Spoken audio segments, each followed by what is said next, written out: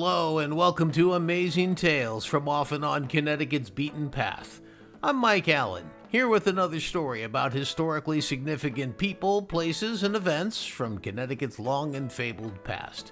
Today on Amazing Tales, the story behind the Sandemanians, a religious order that went through Connecticut in the 17 and 1800s. Sandemanians are a strange little group. That's my guest for this episode, Danbury historian Bill Devlin, an expert not only on Danbury history, but it turns out on the Sandemanians as well. They were a little eccentric. Eccentric may be an understatement. They were also known as the Kissites. Well, for 200 years, Sandemanians were found all over the eastern U.S., but their end came in Danbury, Connecticut. Stay tuned for Hippies, Zealots, or Entrepreneurs, the odd Sandemanian religion.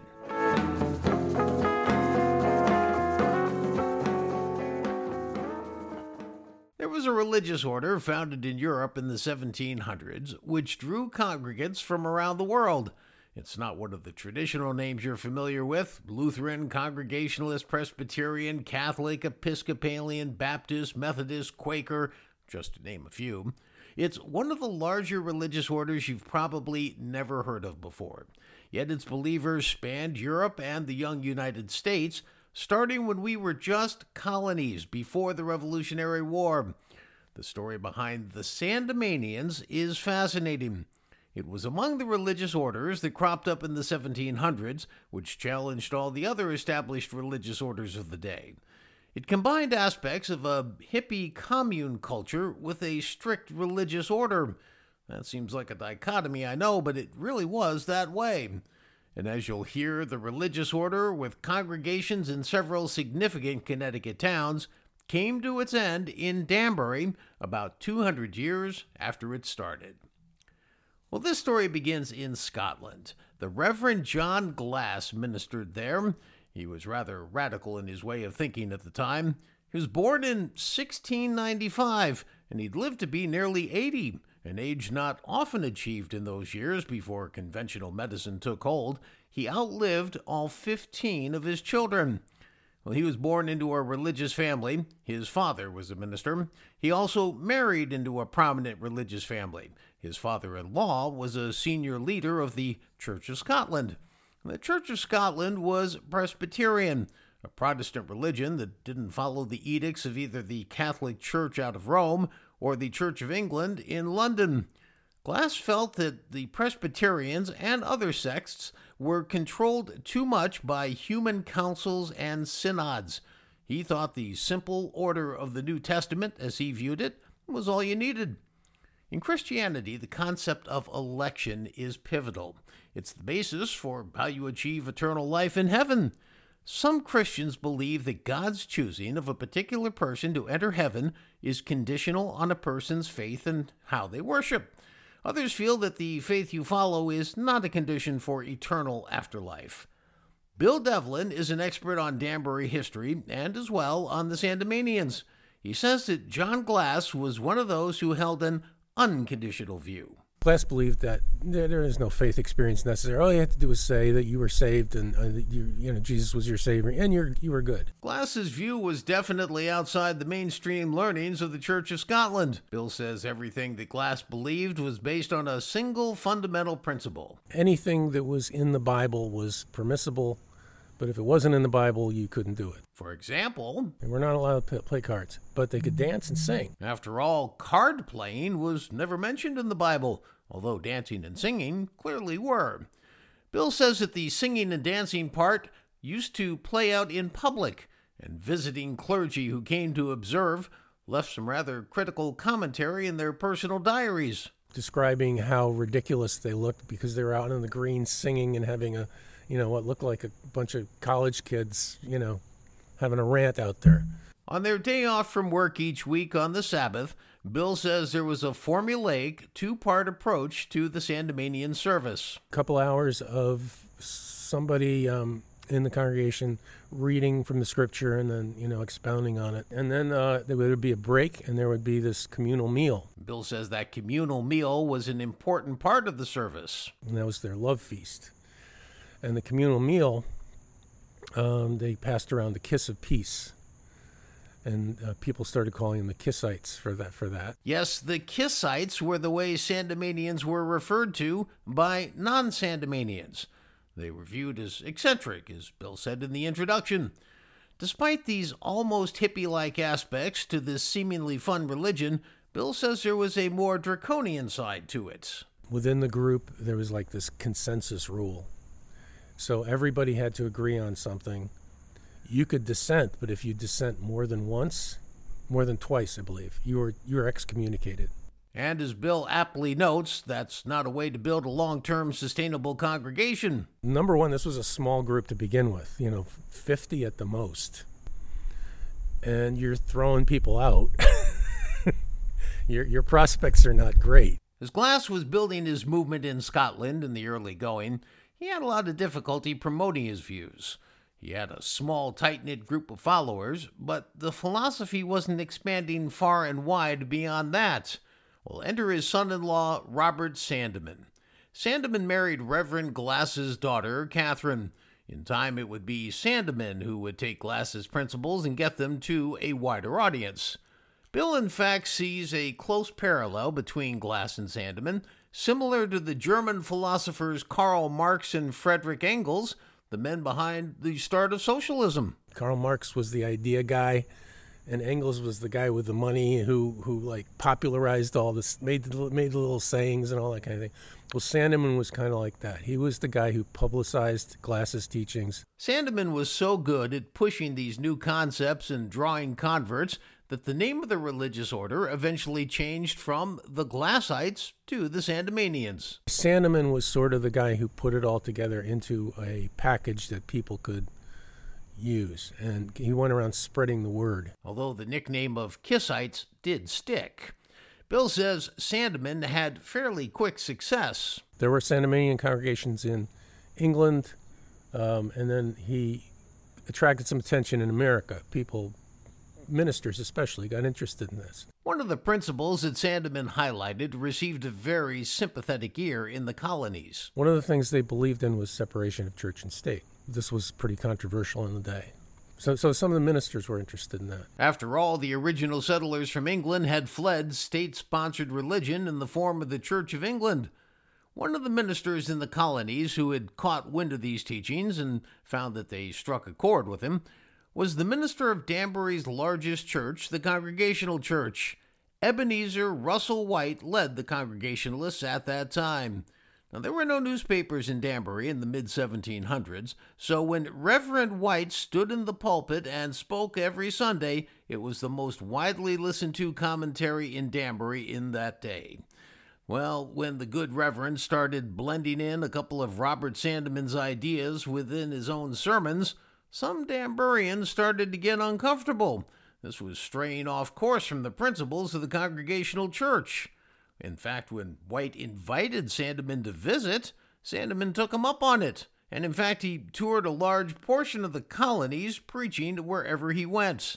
Well, throughout western Connecticut and elsewhere in the states, Sandeman's congregations started to pop up. There were congregations in Woodbury and Newtown and New Haven. There were several up and down the coast. There's one in Massachusetts. There's one in Nova Scotia. It was a growing movement. When Sandeman got to Danbury, he stayed quite a while.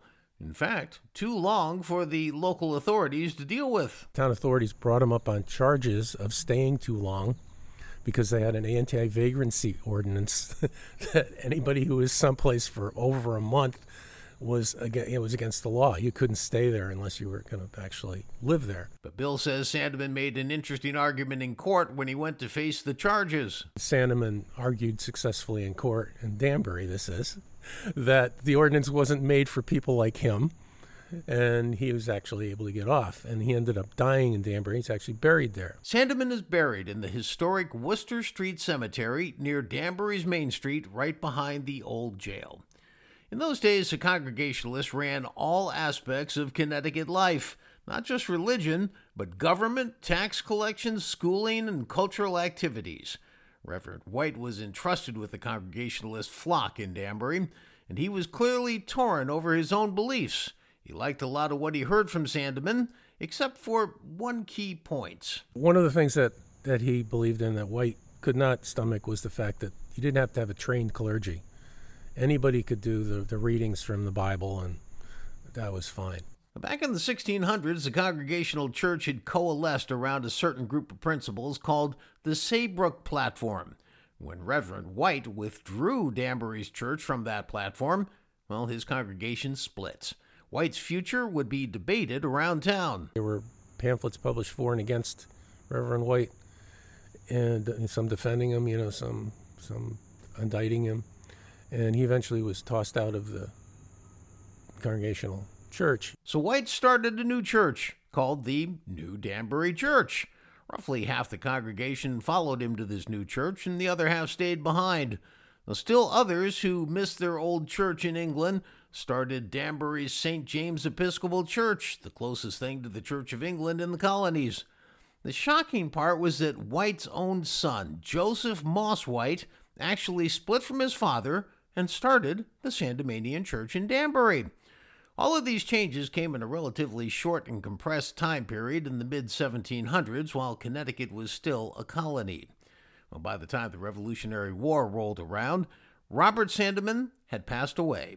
Now, Bill says, though, that importantly, the church was by then grounded to survive even without him. It's not like everybody was simply attracted to Sandeman the man. And they weren't a cult, because the ideas were the important things, not the charismatic leaders. In fact, Bill says they were a very cohesive organization. They were very much a tight community, and you saw over time there's a lot of intermarriage within the group. But as the Revolutionary War broke out, one fundamental belief in the church caused some long-term problems for the group. They believed in render unto Caesar the things that are Caesar's, and to God the things that are God's. So you don't get involved, you don't challenge civil authority. And that's precisely what the Revolutionary War was all about, challenging civil authority.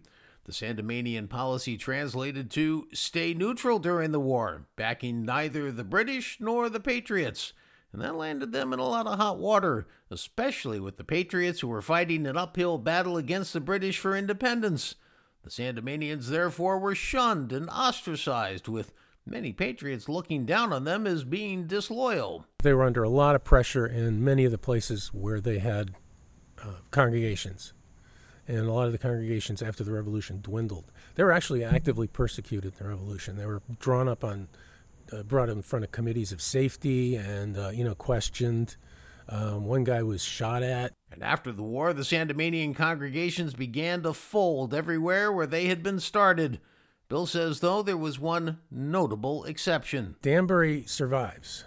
Danbury attracts people from these other congregations, and some of them are very significant, very entrepreneurial type folks. The importance of this for shaping Danbury's future can't be overstated. A lot of big names and entrepreneurs came to Danbury from New Haven or Fairfield. Among them was Nathaniel Bishop. He was founder of the comb manufacturing industry. That was the main rival to Hadding and Danbury for the early years of both of those industries. Now, he was from New Haven and actually led the Danbury Sandemanian branch for a bit. Also the Tweedy family. They ran the biggest hat factory in America in the 1850s. And in each of their generations, while the Sandemanian religion existed, they had a family member in the church. Another big name was Oliver Burr. He was from Fairfield. He was a third cousin of the infamous Aaron Burr. Burr was the third vice president of the U.S., but he went down as famous for killing Alexander Hamilton in a duel in 1804. Well, Oliver Burr had, in fact, at one time been his third cousin's legal guardian.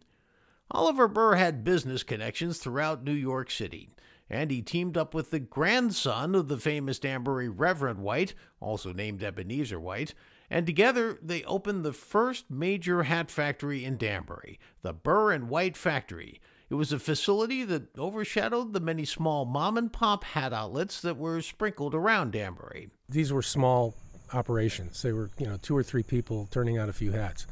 What Burr and White did was they got an English master hatter in to teach people how to do it, and they started some mass production. So they were doing, while other shops are doing a couple of hundred hats a year, they're doing thousands. They also became famous because not only were they the first to industrialize hat manufacturing, but they opened the first hat warehouse in New York City to spur the sale of hats there. Why were the Sandemanians so successful in hat and comb making? Bill says that in those days, in particular, business practices relied on personal connections and honesty. From little hints and accounts that we have, we know that the Sandemanians were considered to be, very scrupulously honest. So they were trusted. So they were, therefore, that was kind of a plus for them in doing business. While they may have been prominent and successful businessmen, none became particularly famous. But Bill says that one family's offspring did become quite famous. Charles Ives, the composer, is a descendant of Joseph Moss White, who was the original Sandemanian congregation founder. Well, alas, Oliver Burr's ambition began a downward slide in the last remaining Sandemanian congregation in the U.S. Both he and Ebenezer White owned real estate on Main Street. Now, at that time, Main Street, at the corner of modern-day White and Elm Streets, looked very different. The buildings that are there today, of course, weren't there then. It was just a grassy hillside that rose up from Main Street. Now, if you know where the old original News-Times building was on Main Street, and where the original library building was at the corner of Main and Library Place, well, that's the general area where the Sandemanians built their meeting house and communal meal house. Ebenezer White's house was where the old library building is today, and the walkway next to the old News-Times building, the one with the red rounded mound on top, led to where Oliver Burr built his home. When he decides to build this house, this creates a problem in the group, because the group believes that they weren't a socialistic group, but they believe that, according to the Bible, if you made extra money, you were not supposed to be accumulating wealth in this world. You're supposed to be using it for the benefit of the lesser people in the group, spreading it around. The idea of somebody actually building a nice house right on Main Street was, frowned on. Now, even though Burr offered his house to the Sandemanians, it wasn't until after his death that the house was converted. But the damage had been done. What was left of the last Sandemanian congregation was in crisis. The group split on account of that. So there was a big split then. And there was another big split in the early 1800s. And then, gradually bad things started happening. The males started dying off. So if the women have no role, you have a congregation almost entirely of women, or all women. That's kind of how they eventually died off in the late 1800s. Well, as an interesting footnote to history, the Sandemanians did make a big change in their otherwise intractable set of rules. They allowed women to take a more active role. As Bill said, the congregation had grown to be predominantly female, so it was a bit of a necessity. When the last service was held in Danbury in 1899, it was finally a woman who was at the helm.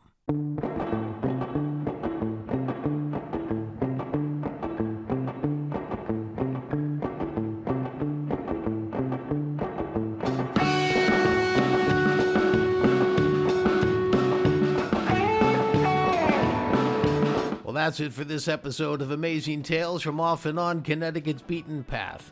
I want to thank my guest for this episode, Bill Devlin, expert on both Danbury history and the Sandemanian religious sect. Please follow me on my main podcast website, amazingtalesct.podbean.com. Also, in between episodes, you can check out my Facebook page at Amazing Tales CT. That's where I place photos supplementing my podcasts. Plus, I'd love hearing from you there, and you can send me an idea of a story you'd like me to look into. If you liked what you heard, spread the word with your family and friends. See you next time here on Amazing Tales from Off and On Connecticut's Beaten Path. I'm Mike Allen. Be safe and stay healthy. Amazing Tales from Off and On Connecticut's Beaten Path is a production of True North Associates, LLC.